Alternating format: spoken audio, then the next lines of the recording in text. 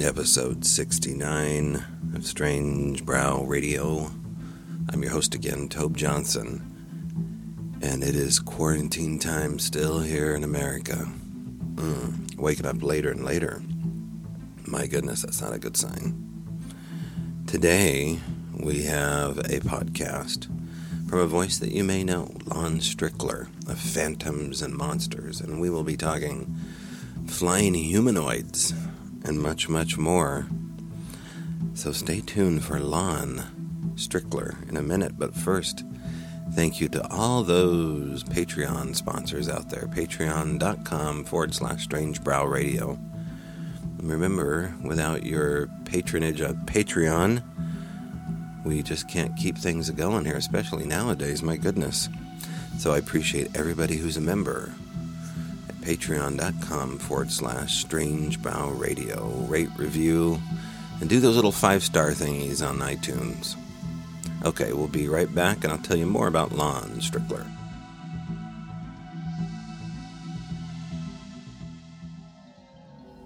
And before we get to our guest, Lon Strickler, let me tell you about some upcoming dates. Write these babies down. April 18th and 19th. That's a week. Well, roughly a week from today. Saturday, April 18th. Go to strangebrowradio.com, click on the quarantine webinars, and get a free ticket, suggested donation of $4.99 to Mystery of the Elongated Skulls with researcher Brian Forrester and repatriation artist Marcia K. Moore. On there, I would appreciate it, Marcia would appreciate if you donated to Marcia's PayPal account for $4.99. However, the tickets are free. So if you can't afford to go, you're in the middle of a bind, I want to offer that to you. But if you can pitch in $4.99, that helps not only the show, but it helps out Marcia as well. As an artist, you can imagine, very difficult at this point. And again, Brian Forrester, you can find him all over the internet about megalithic, ancient tech, we'll call it, especially in South America, in places like Pumapunku, and also the Elongated Skulls, a researcher that looked into these things with Marcia K. Moore, who's a repatriation artist. That's what the title is, for looking in and reconstructing what these people must have looked like who had these long heads. So we're going to talk 3 hours about that. That's Saturday, the April 18th, from 1 to 4 p.m. Pacific Standard Time. This is a full webinar, full presentation, full Q&A. You got to have a registration at least, if not a $4.99 suggested donation ticket to get it. And so you go to strangebrowradio.com, click on the quarantine webinars, and once you're inside the webinar link, you'll see the previous events we've done and the current ones. This is the Mystery of the Elongated Skulls. Click on that. It will give you instructions. Very easy. It's just a click away. You write your name and you get a reservation. Most everyone has a PayPal account, so Marcia K. Moore's PayPal account is within that text body as well.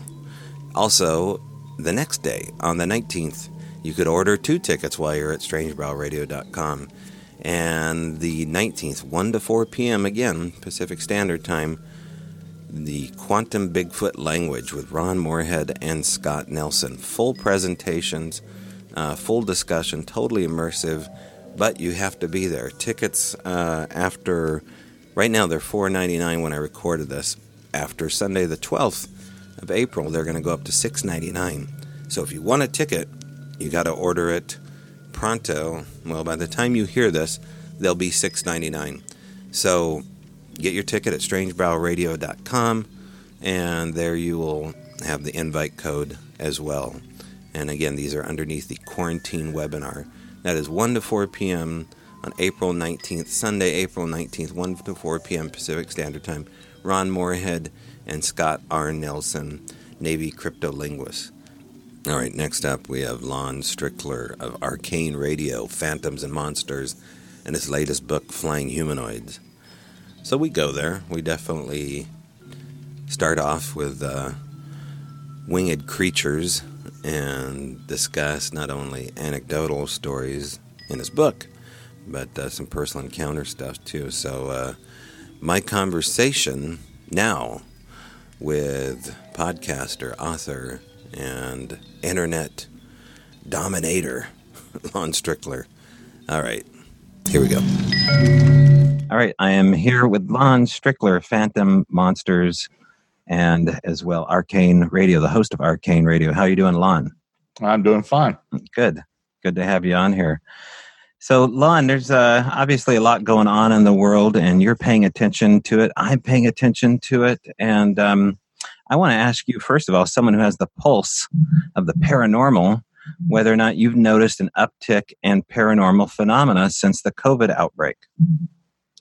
Not really. It's probably diminished a bit as opposed to before. Okay. I think there are less people out there roaming around looking for things, so or seeing things. So, yeah, it's kind of dropped off a bit. Okay. All right. And what's your average call-in rate or audience participation rate? Are people pretty responsive to you and your show and getting back to you with things all across the globe? Well, it doesn't really center much around the show. It centers around the blog itself, phantomsandmonsters.com. And I have a team, the Phantoms and Monsters 14 research team. We have 19 members, and they are spread around North America.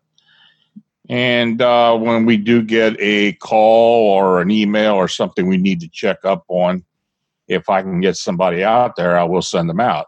But normally it's a report that'll come in that we will look into, get as much information about it, and then we'll report it eventually on the blog itself. Okay. Let's describe the latest team member research expedition and the circumstances around it. I'm curious about what's coming in. Well, most recently, it's been what's been going on in Chicago, which has really been going on for the last 3 years, which is the Chicago area, Lake Michigan Mothman or winged humanoid encounters that people have been experiencing. And we've basically taken the lead on that. We have most of the sighting reports coming into us. But more recently, since the beginning of October, the O'Hara International Airport and the Rosemont neighborhood have been kind of point zero for activity. There's been a lot of activity on the airport property itself. And we have been receiving reports from security guards, TSA guards, and people that live around the airport. Okay. So are they having firsthand sightings, close-up sightings? What are we talking about? Oh, yeah. They're actually having encounters with these things. They have seen it. In fact, one of our investigators was out there about a month ago and had an encounter as well. He works for a trucking company, and he's got the permission to go into several of the cargo areas. And he, one morning, he saw one of these things flying about also. So, okay. Yeah, I mean, and more recently, we had a security guard who has seen one along the fence line going over to the tarmac off one of the cargo areas. And he initially thought it was someone who was, just getting on the property, watching planes, or actually investigating this phenomena. And more recently, they have been escorting people off the property because of this. The management at O'Hara is very aware of what's been going on. I've been getting reports from people who work for different parts of, different companies located at O'Hara. And they've been told point blank not to participate. But luckily, some people are brave enough to come forward and telling us what's been going on. So why do you think that area? What is unique about O'Hara? Because there's UFO flaps over there. What's going on in that area? What do you think, Lon? I don't know. I don't know if it's just because of the activity of the airplanes and all the the hustle and bustle. I don't know. I don't know what it is. It's interesting. is something we've been trying to figure out. Well, it's something we're trying to figure out all along around the whole area. And, to this point, we don't really have any concrete answers, just speculation. One thing we do believe that it's not an indigenous being.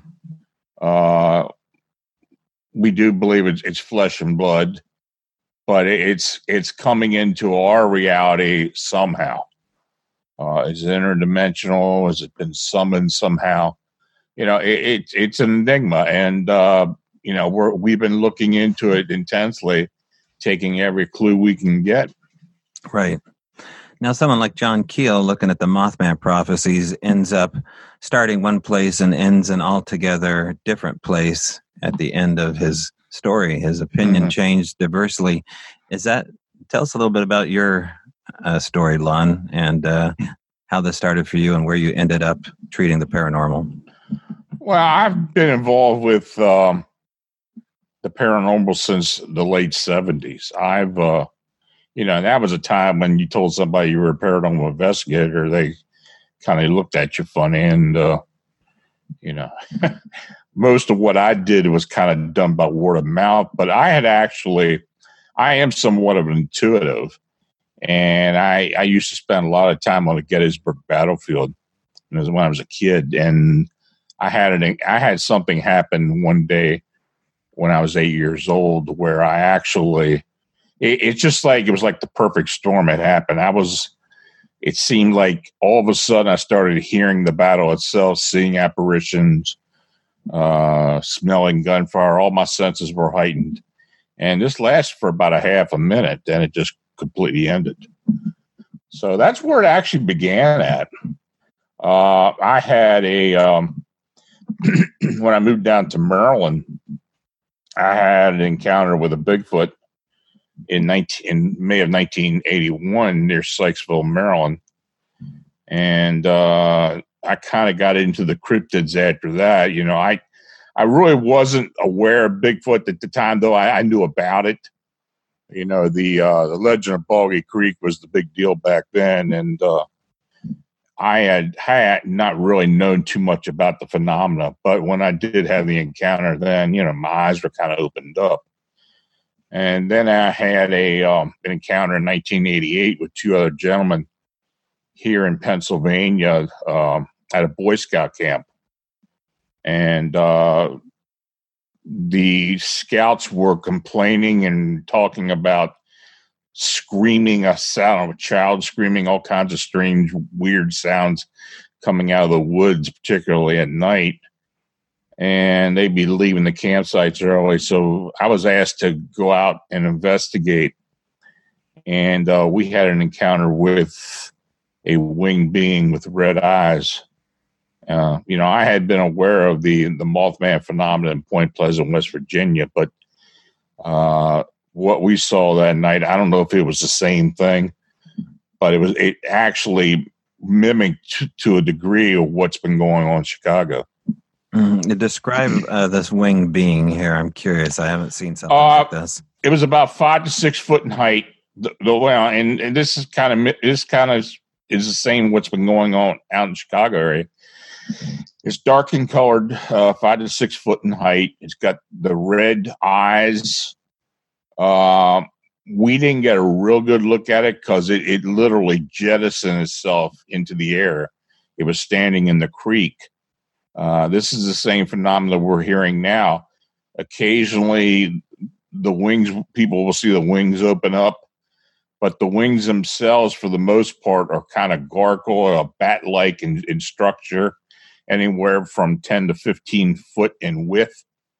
And the body itself is real dark, usually black in color, very thin, like it's emaciated, if it'd be a human with a small head.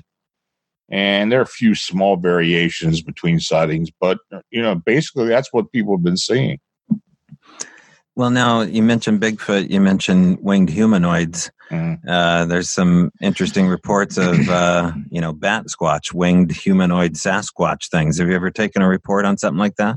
Yeah, we had something going on out in Woodstock, Illinois. the winter before last, there were some sightings of what someone described as an actual Bigfoot with wings. We had 3 reports out of Woodstock, Illinois, and in fact, one of my investigators, Tobias Whalen, he took a report from a gentleman who made a report with the local police department. Then he filed a FOIA, and we received the report. So yeah, it was an actual sighting that was investigated by the police. Now I don't know what this thing was, right? But the description, and in my book, my new book, I have a sketch of this thing, and it looks like a Bigfoot with wings on its back. Mm-hmm.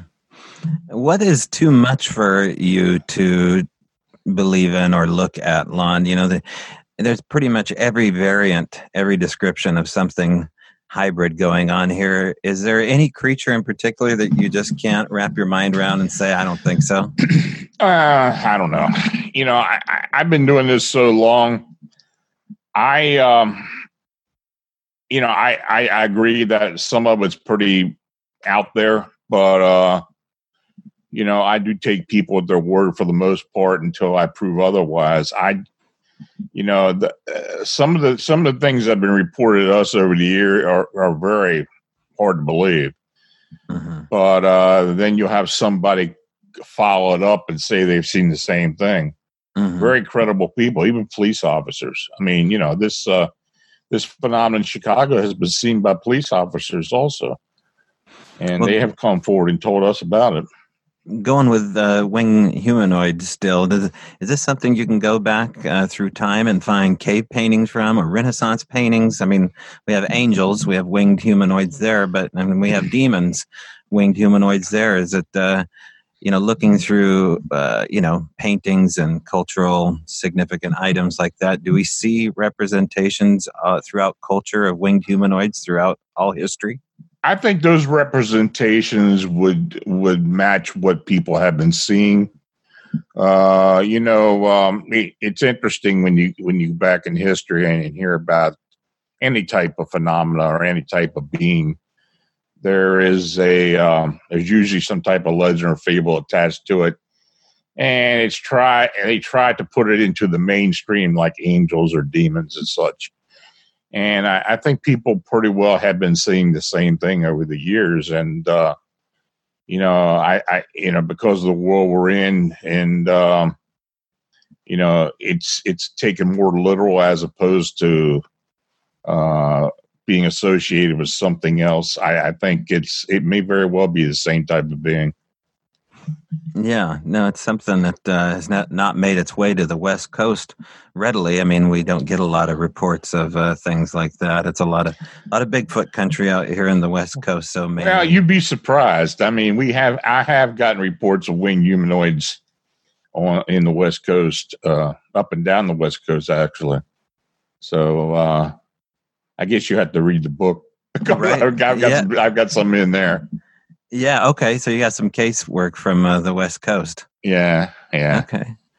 And some of the other interesting things as far as humanoids in flight are these what look like men in jetpacks that people have videos. You know, they almost look like little astronauts flying around the mesa. You have any casework of what I'm talking about? Well, the thing that closely resembles that is a phenomenon that occurred down in Mexico about a decade ago, which people were calling the flying witches. They kind of did look like they were some type of humanoid that was flying around on some type of mechanical pack or something like that. And in fact, there was an encounter not far from Monterey. Ken Gerhardt, actually, the cryptozoologist, actually looked into a lot of this. He went down there. He still has no explanation as to what it was. These flying humanoids, and you talked about men in packs or something like that. That's kind of unusual. I don't know of anything specific that would come in that category. Most of what I run into are beings with some type of propulsion or wings. Right. So one of the things that we talk about on the show is this paranormal potpourri that develops in certain areas, these places where the veil is thin. Chicago could be one of these areas. Mexico that you described could be one of these areas. Do you believe that there are these hot spots where entry and exit points exist all around the globe for supernatural entities? Oh, yeah, definitely. In particular, here in Pennsylvania, there are some spots, particularly the Chestnut Ridge area in western Pennsylvania. Yeah, excuse me, my throat's a little dry. Around the San Antonio. You better check your temperature, Lon. Yeah, come on. No, I'm fine there. All right. And San Antonio south into the Rio Grande area, that area down in there, particularly Four Corners of New Mexico, Arizona, Colorado, and Utah. There are a lot of hot spots. There are a lot of areas where we do get a lot of different types of reports. Northern Illinois, I mean, traditionally has been a hot spot for winged cryptids, thunderbirds, pterosaurs, now with these winged humanoids. So, yeah, I mean, there are hot spots. Absolutely, there are. Going back to Four Corners, I know the work of J.C. Johnson, a little bit about what happened down there in Four Corners. It seemed like a pretty active area, and J.C. was busy chronicling that as often as he could. Tell us about the reports coming out of the Four Corners and what you've heard. Well, it's mostly what J.C. has investigated. And in fact, my new book's dedicated to J.C. I chronicled a lot of his work since 2010, and while he was living in that area, and he has it kind of runs the gamut. I mean, he did a lot of Bigfoot research down there.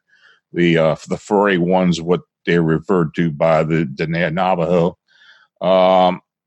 These type of winged humanoids that people said looked like the Jeepers Creepers being, that has been seen. And of course, with the skinwalkers, he did do a video about skinwalkers about a decade ago, and his association with the reservation police and their investigations and encounters over the years.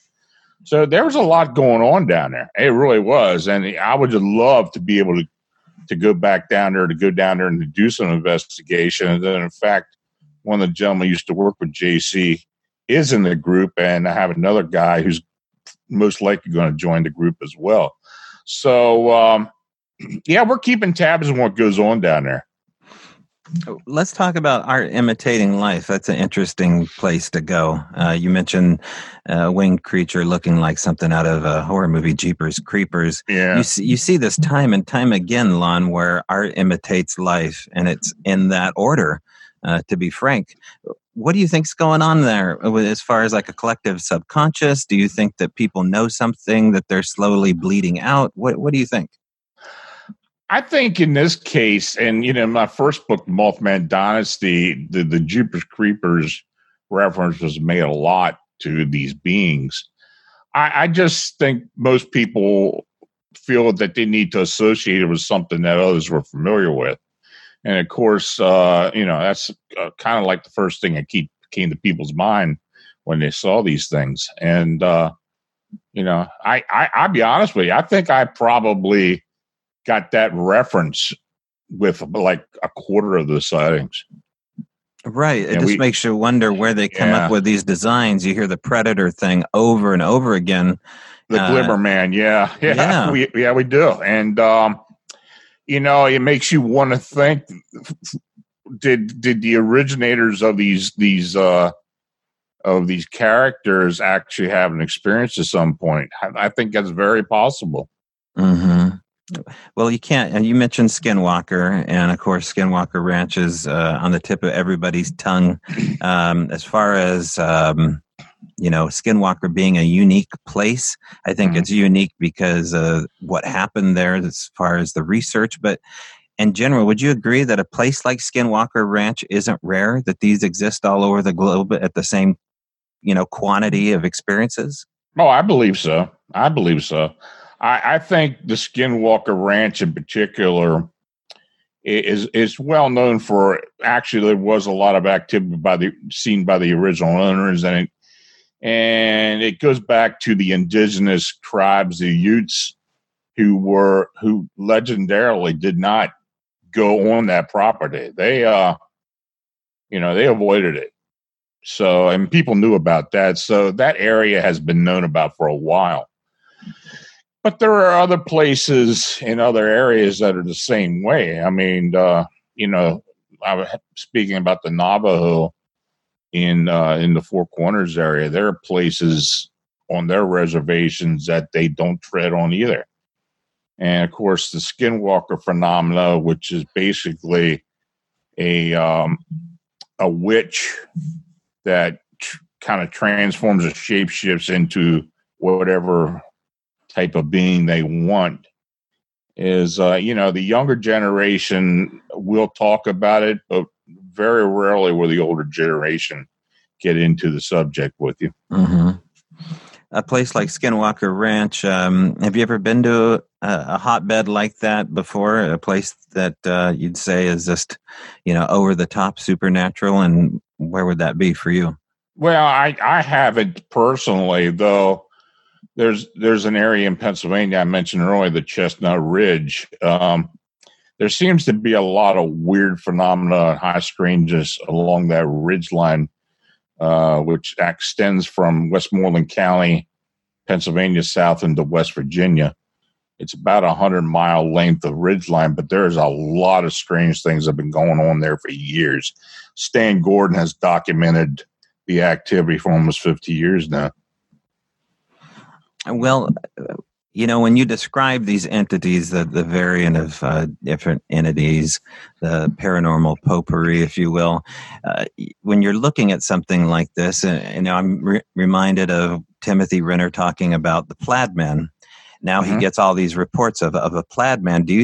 What do you think of us creating a thought form? Do you think that's a possibility that we slowly, the more we talk about an entity, it generates it and boosts it, and more sightings develop?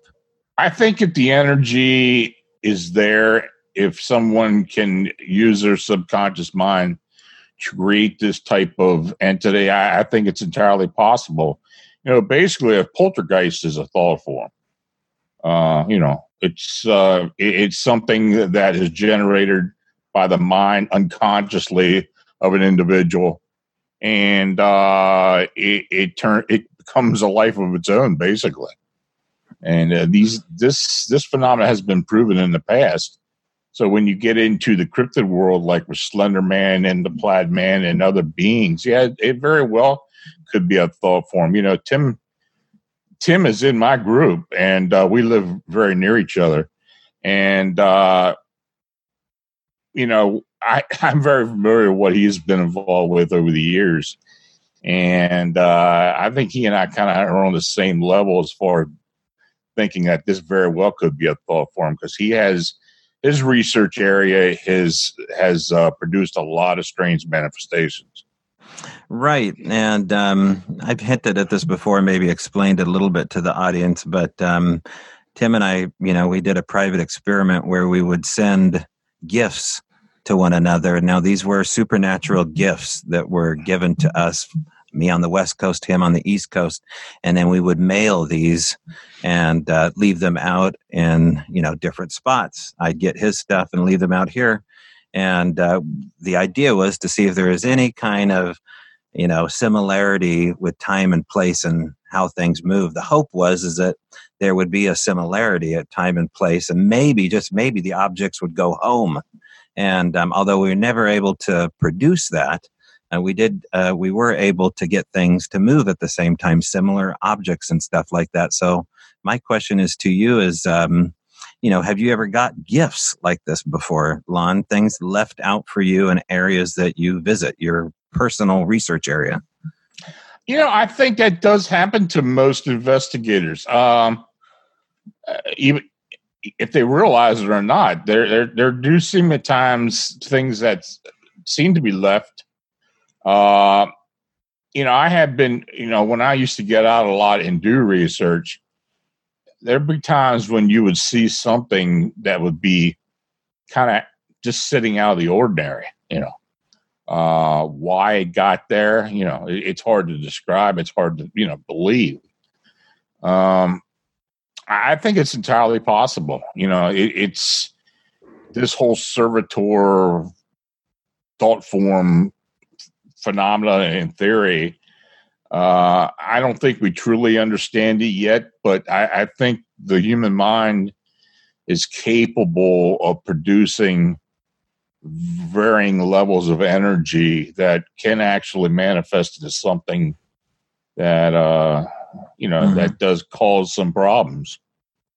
Well, what's your opinion of getting something left behind for you? Is that something that you'd take home with you, or how would you treat that? Well, I guess it depends what it was, but I probably normally wouldn't. I'd leave it there and then come back and see if it remained there. You can get into a lot of different aspects of the paranormal and supernatural when things like that start to happen. I mean, is this something involving the occult? Is this something involving interdimensional beings, or can it simply be a thought form manifestation or something left by something you may have created yourself? I don't know. Right. No, it's a deep hole to go down to, of course. But what I'm going to ask you about your other book, your Alien Disclosure. I mean, we're at the wide spectrum of disclosure and the brink of a national tragedy going on here, a global tragedy or epidemic, and yet we have alien disclosure just kind of waning its existence here, unfortunately. What do you think about what's going on as far as disclosure and everything with the USS Nimitz? I kind of believe, for the most part, we're being spoon-fed this information. This is something that's been going on for a long, long time. And the fact that this particular incident has been presented to the public the way it has, it kind of makes you wonder why they are actually coming forward with it. Is there something else, bigger coming down the road? They also talked about some of the incidents off the East Coast, as far as these craft being seen and following and sorties and such. Right. As far as aliens and extraterrestrials, I kind of rely a lot on witnesses, on experiencers, and on their reports, their encounters, and I heard a lot of them over the years. I mean, there is just a lot of it out there. There have been individuals I have worked with, though briefly, who have just disappeared and never come back. I have been working with a gentleman by the name of David Eckhart, who will be on my show again this Friday night, who has had a long relationship with extraterrestrials or EBEs that come into his home. He has, for the better part, tried to photograph a lot of these beings. His saga's been going on for almost 15 years. It started out initially him being abducted, as well as his family. He suffered from rheumatoid arthritis. They cured him of that. He seemed to be singled out for some reason. He still doesn't understand it, why they had singled him out from the very beginning. And the types of entities that he has encountered over those years has changed. And in fact, for the most part now, a lot of these entities are more humanoid. And when I say humanoid, I'm talking more human-like as opposed to what the other ones were. And but it does change, and their activity changes, the routine changes. Mm-hmm. You know, he can come home from work and he doesn't know what to expect because there's a lot of things that happen. Why these portals open up on his property, and he has moved also, so it's kind of followed him about. Is there something about him that intrigues them that they continually, come in and check up on him? It's bizarre, and I'm not the only person. Many people in his family and friends he has have witnessed this as well. It's pretty astounding. Well, yeah. So have you worked with witnesses up close and personal as, a host, a researcher, someone who writes about this, someone who's been abducted, had implants, and, kind of followed their case? Yeah, there've been many of them over the years. I'm also an experiencer. I had, and I think a lot of it was tied into David. I think after I got involved with his case in 2010, of course, they knew I was, and they told him, they knew I was helping him try to understand what had been going on, and that I was chronicling his, his encounters, and they basically gave him permission to let me, help him. I don't think David would have worked with me if he wasn't given permission to do so. I mean, that's how intense this has gotten. And in fact, in 2015, my wife contracted cancer, and that year while she was sick before she passed, I had several encounters with these tall whites, these tall grays. There's been two different types that have actually come into my residence. And in one occasion, I was abducted, but I was taken to a location where I was shown various things about the past, and it was almost like they wanted me to understand the history of what the human ET relationship was. And I was shown various scenarios, but after that occurred, I haven't had any instances with them since. So it's been maybe about 4 years. So no missing time, nothing like that. Not that I can really tell. These all happened at night. I would be suddenly woken by these things standing over me, and it was always three of them.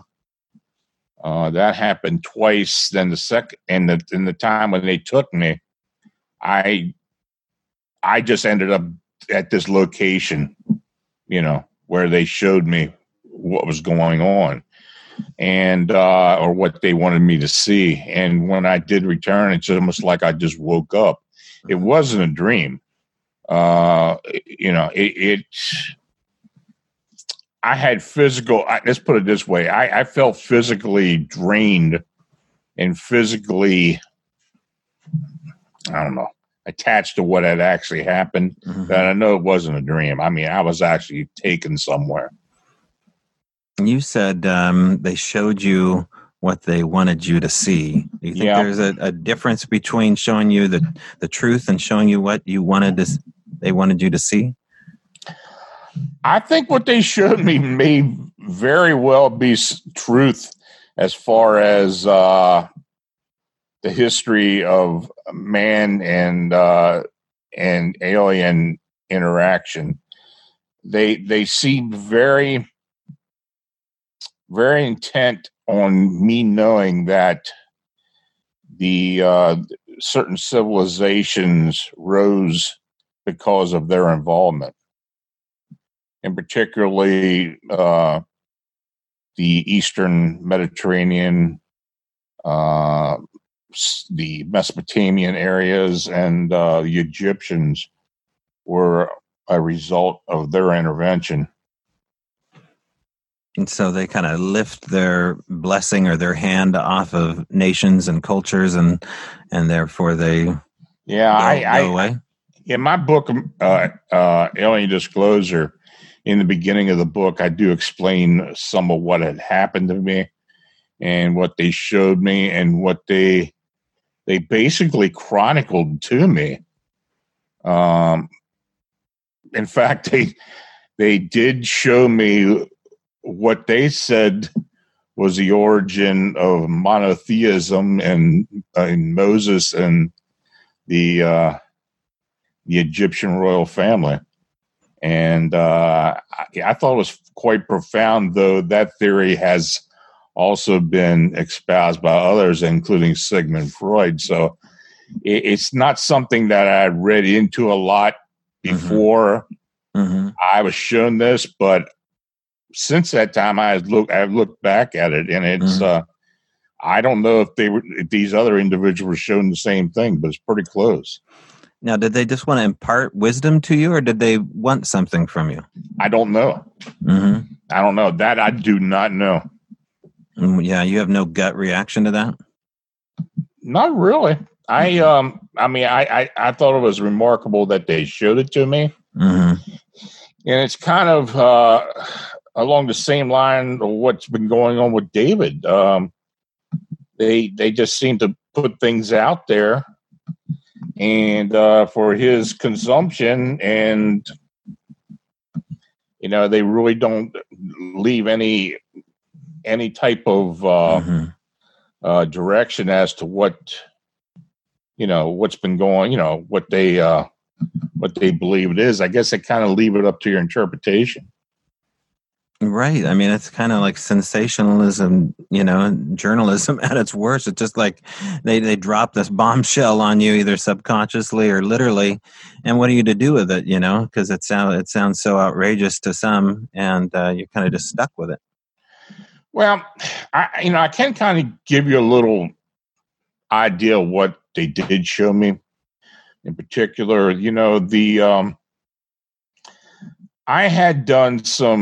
I had been trained as a remote viewer, and I have been involved with this type of investigation for many years now. I've used it for a lot of different things, but I've also worked with other remote viewers as well.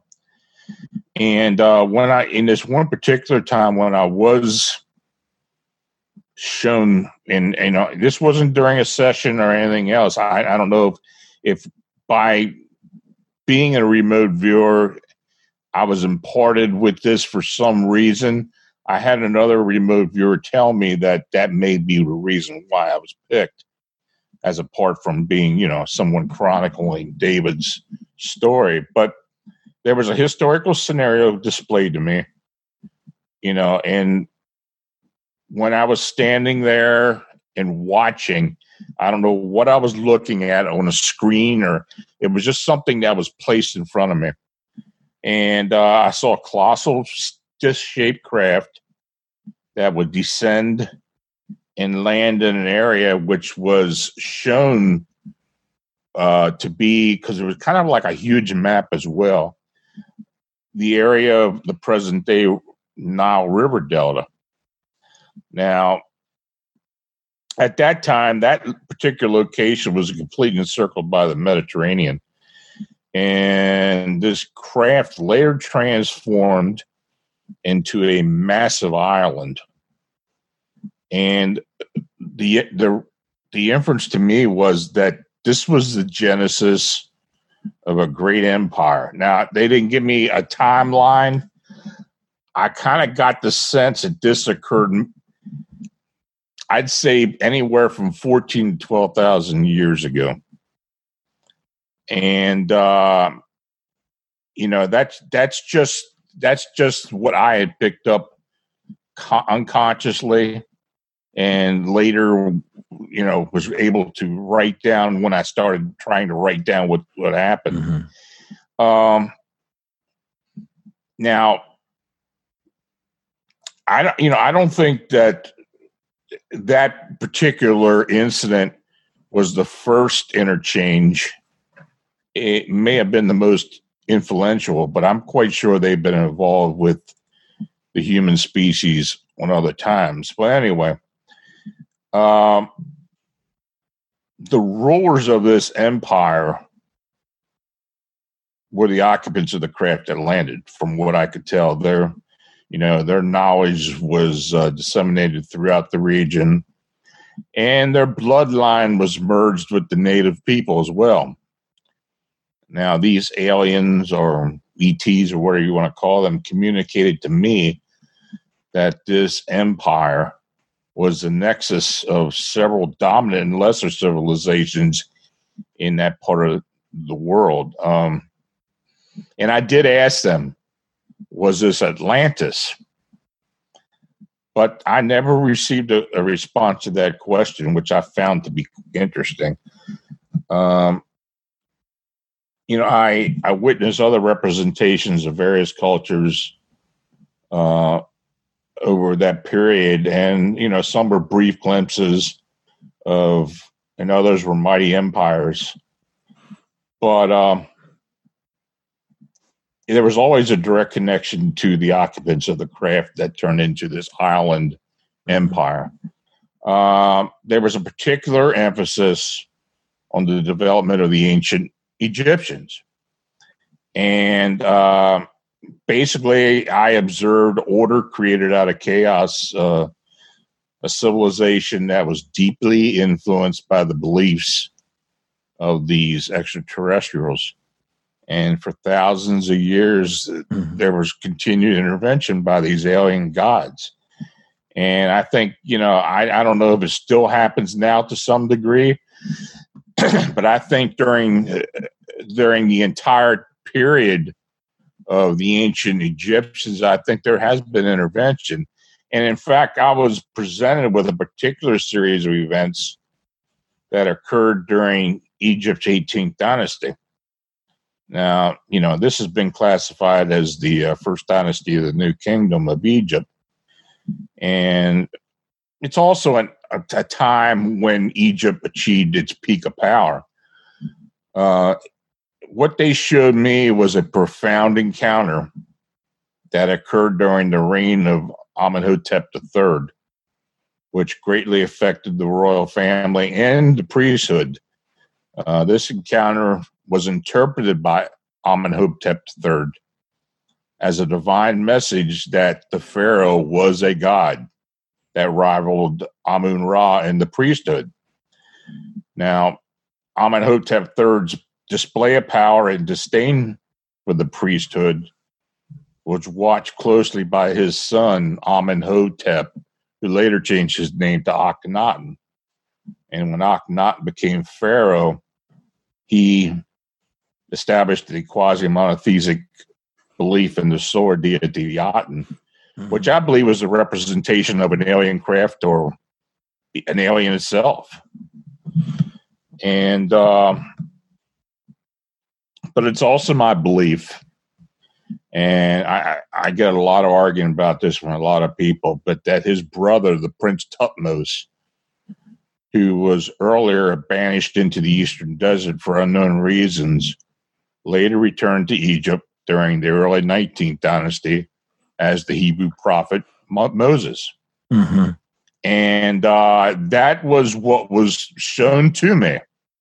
Now, there was some interpretation, but from everything that I remembered from what I saw and going into the history of the dynasties, this is what I determined what they were trying to tell me.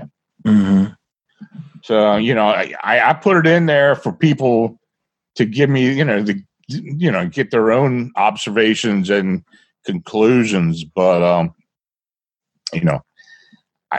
why they showed me that, are they trying to change the history? When you start getting into religions and the Bible and other associations, and and there's another thing too. These beings, and this is something David also told me, because he has discussed it with the original reptilian who was part of his original encounters and abduction, that they do, and I'm talking about all these species of non-terrestrials, they do actually believe in a supreme being. Now, is it God or is it something else? I don't know. But they seem to be very reverent to it. Right. I spoke to an abductee, and she was saying that there is a phrase amongst the Greys that they impart to humans. And I'm going to butcher the phrase, but maybe you can help me with this. The phrase is something to the effect of, when you ask a Grey who they are or where they're from, they say something to the effect of, we are from the one who creates us all, or something to that effect, referring to a godlike creator. Yeah. I was pretty blown away by that when I first heard about it, when David told me about it. But then when, it was kind of presented to me as well. It kind of made some sense. Now, who this or what this deity is it just an energy of some type? Is it what we interpret as God? People that do believe that there is a God. I'm not a very religious person, but it is quite interesting that they do truly recognize a supreme being. Well, they've at least imparted a God part of our brain, because it's very difficult for my conscious mind to look at all this randomness and say, chance over time has created magic. It seems so much like the blind clockmaker, has eyes. So I was going to ask you if you ever heard of the work of Sean Mooney. He's a guy out of Eastern Washington, I believe, that's working on ancient Egyptian artifacts over here in the Pacific Northwest, including a large pyramid called Tum Tum Mountain. I've heard about it. I'm not very familiar with his research, but I have heard about it. But that happens a lot. Mm-hmm. There are artifacts that just show up where they shouldn't be all the time, and some of the age that is associated with these artifacts is just unfathomable. There's more going on this planet than people realize, and it goes back way further than we realize as well. Right.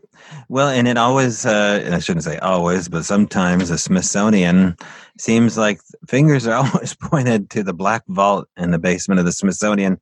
Have you found anything to confirm the Smithsonian is a part of, carrying off some of this evidence? I think it's possible.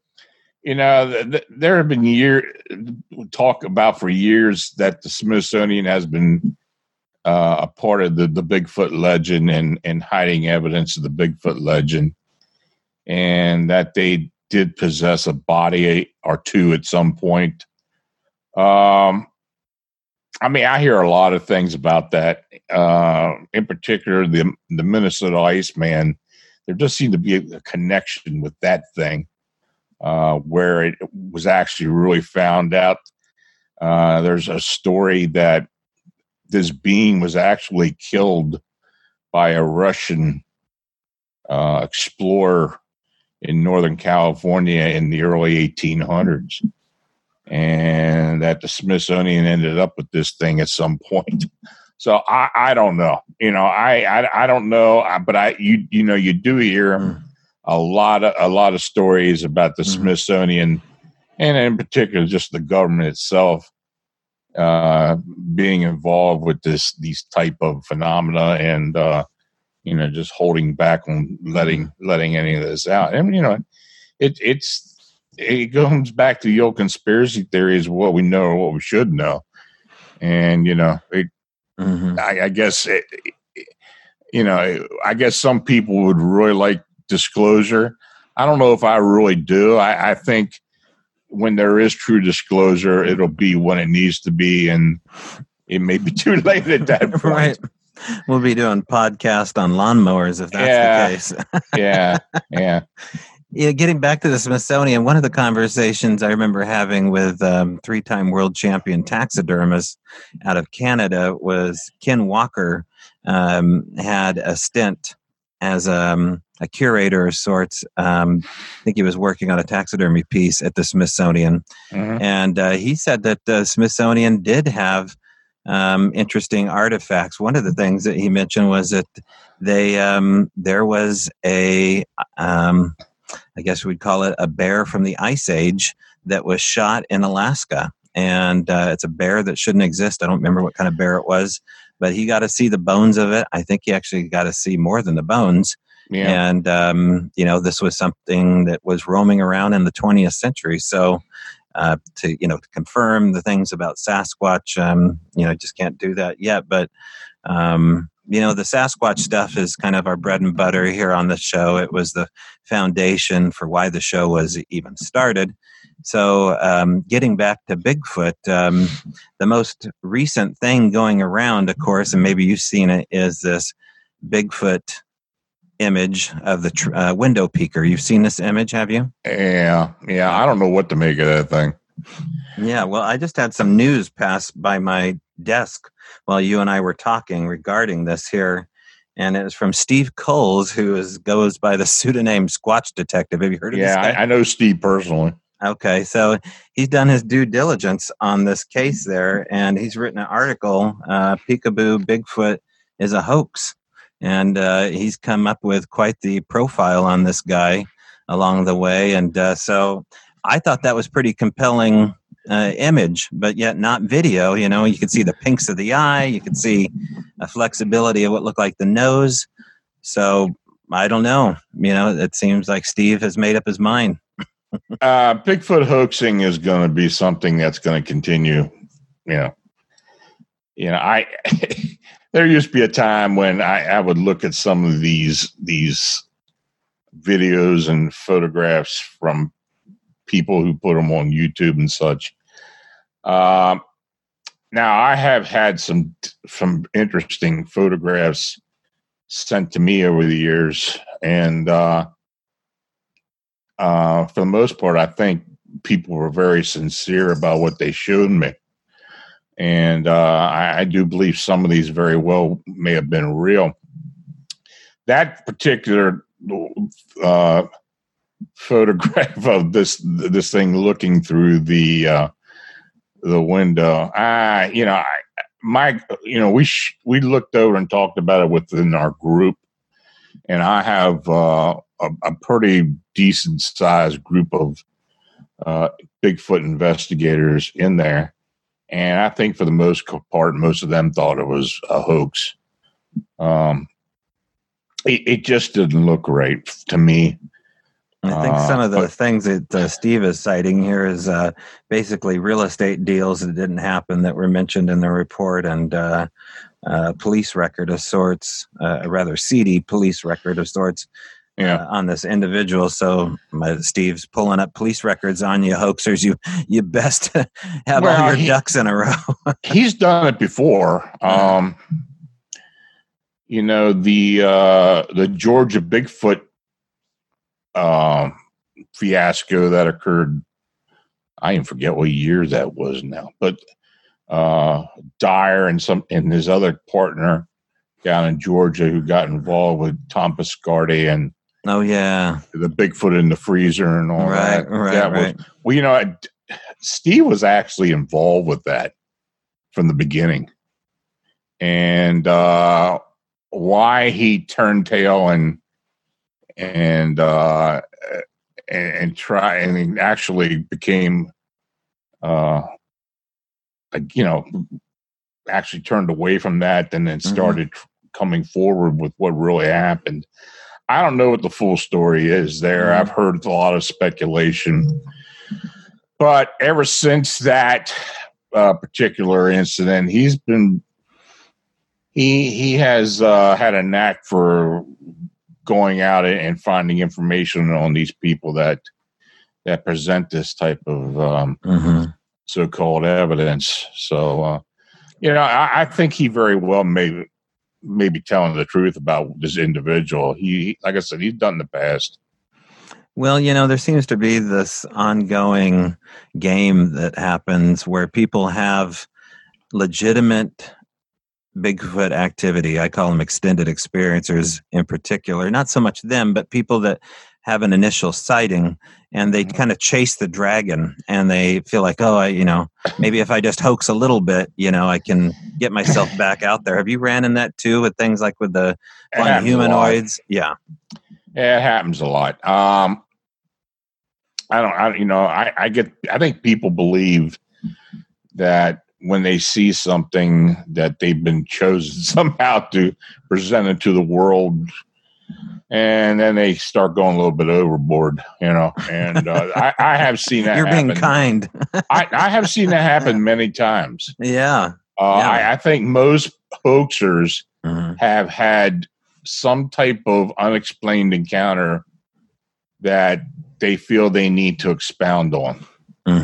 And to be able to have people believe that, they can, they keep going a little bit further to where they're manufacturing evidence and such. I've had people say that about me. Well, you got involved with this, this Sykesville monster thing, and then they did a TV show about it and all that, and you still talk about it. Well, I mean, yeah, that's true, but I'm not changing the story and I'm not adding to it. So, it happened. I mean, you want to believe me, you can. If you don't, that's the way it goes. But there are people that they do seem to be adding layers to what had originally happened to them at some point, and it just gets to where it's almost cartoon like.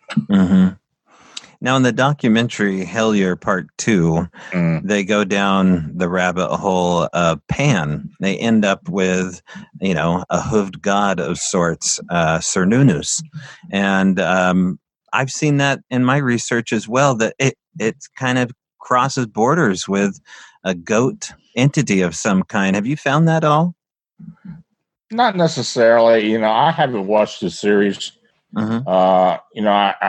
Some of my colleagues they've commented on it, so I don't know. I mean, the whole paranormal, and I'm talking about involving cryptids and UFOs, aliens, spiritual activity. There is a connection. I mean, there really is. I mean, there are many times when you will be investigating something and something else kind of gets involved with it. Another genre of the paranormal. I truly believe there are connections.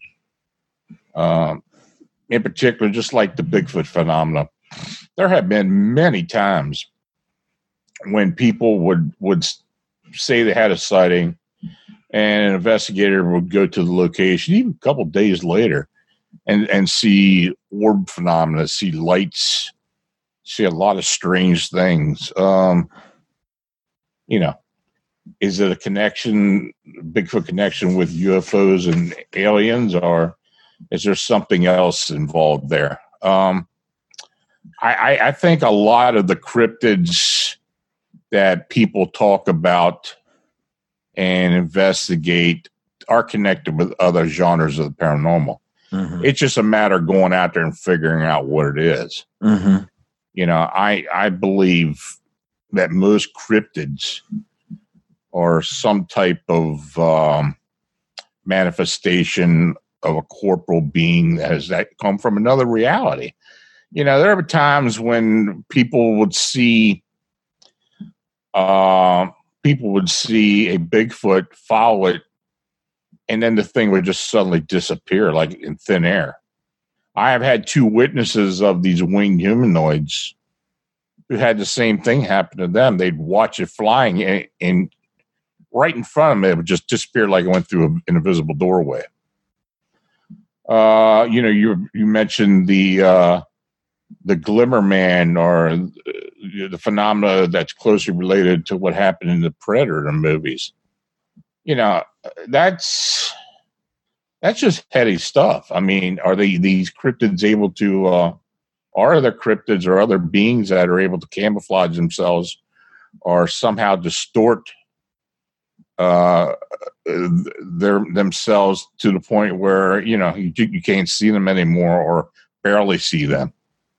It's I think there are a lot of different connections, and I think most investigators, if they do want to get down to what is actually going on, are going to have to be open-minded enough to believe that there is a connection and just not stick to one phenomenon. Well, now people on your research team, these members, are they kind of required to think one way about the phenomena as far as it being so fanned out and unusual, so hot, supernaturally charged? Are they all on board with that, or do you have, flesh and blood scientists looking for footprints and grabbing hairs? I have this is an eclectic group. This really is. If you go to my website and look on the right-hand side, I have the Phantoms and Monsters Fortean Research link, and you click on there and each one of them will come up, and their backgrounds are varied. I don't require anybody to believe in any specific type of theory or phenomena when it comes to the paranormal. And, I'm open to about everything, and after all these years, I believe that any investigator or researcher needs to be more open-minded about investigating this phenomena, because there's just no simple answer to it. But, we do get along, and we do bounce things off each other. Mm-hmm. And I think that makes for good research. Well, let's give that number out. So if people have a report and they want to file it, you've got a number here. Why don't you give the number out? Yeah, you can call me at 410-241-5974. Or you can contact me by email at lonstrickler@phantomsandmonsters.com. All right. And again, Phantom and Monsters, you can check it out, phantomandmonsters.com, and Arcane Radio. Lon, thanks for talking to me. Hey, thanks for having me. All right, the great Lon Strickler. Again, the podcast, Arcane Radio, the website, Phantoms and Monsters, and, of course, the book, Flying Humanoids. You can find those all under the name Lon Strickler. All right, as I was saying, you want to check out strangebrowradio.com. Go to the tab that says Quarantine Webinars, and there you will see your ability to sign up for 2 different lectures, I want to say, webinars or classes or meetups, hangouts. They're more than a hangout. And again, that's the 18th and 19th of April. Marcia K. Moore, Brian Forrester. That would be the conversation on the mystery of the elongated skulls. Truly fascinating. And there is anatomical evidence that these were real people, not head binding. They are anatomically way different than us. And they'll go over some of those trademarks, as well as talking about some of this ancient tech all around the world and the markers of the elongated skulls being all the way up here in Pacific Northwest in America. So that's news, right? If you listen to the previous conversation we had about the ancient pyramids at Tum Tum Mountain, you would have a little bit of an idea of just how hidden the real history is.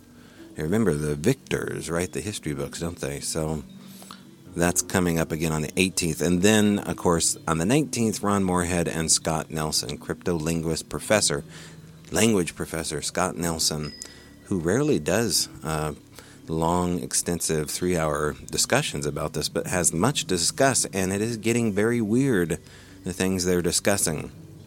Ron Moorhead as well. So you have to have a ticket. Go to strangebrowradio.com, go to the quarantine webinars, and order those tickets now through Zoom. Again, the Mystery of the Elongated Skulls is a suggested donation to Marcia K. Moore's PayPal account. Her link on that is written down as well. So, but as of now, the tickets for the Ron Moorhead Quantum Bigfoot Language is what we have it titled under, is going for $6.99. All right, so thank you again for checking that out.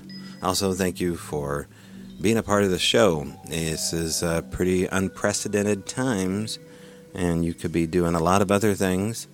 I spent the better part of the last 2 days designing, blueprinting, digging, and slowly building a log jam waterfall feature in the backyard near the evergreen cedar porthole that I made. Portal. I always say porthole. Those are my old Navy days. So, things around here are getting kind of crafty at this point. I don't know if you're getting crafty yourself, but I don't know, pick up a glue gun or a shovel and have some fun while you're in quarantine. Also at the patreon.com/strangebrow radio, I'll be putting the Skinwalker Ranch conversation with Bigfoot author Tom Powell and Colonel John B. Alexander only at patreon.com/strangebrow radio. Plugged away. Okay, see you next week, and if not sooner, I will see you in the trees.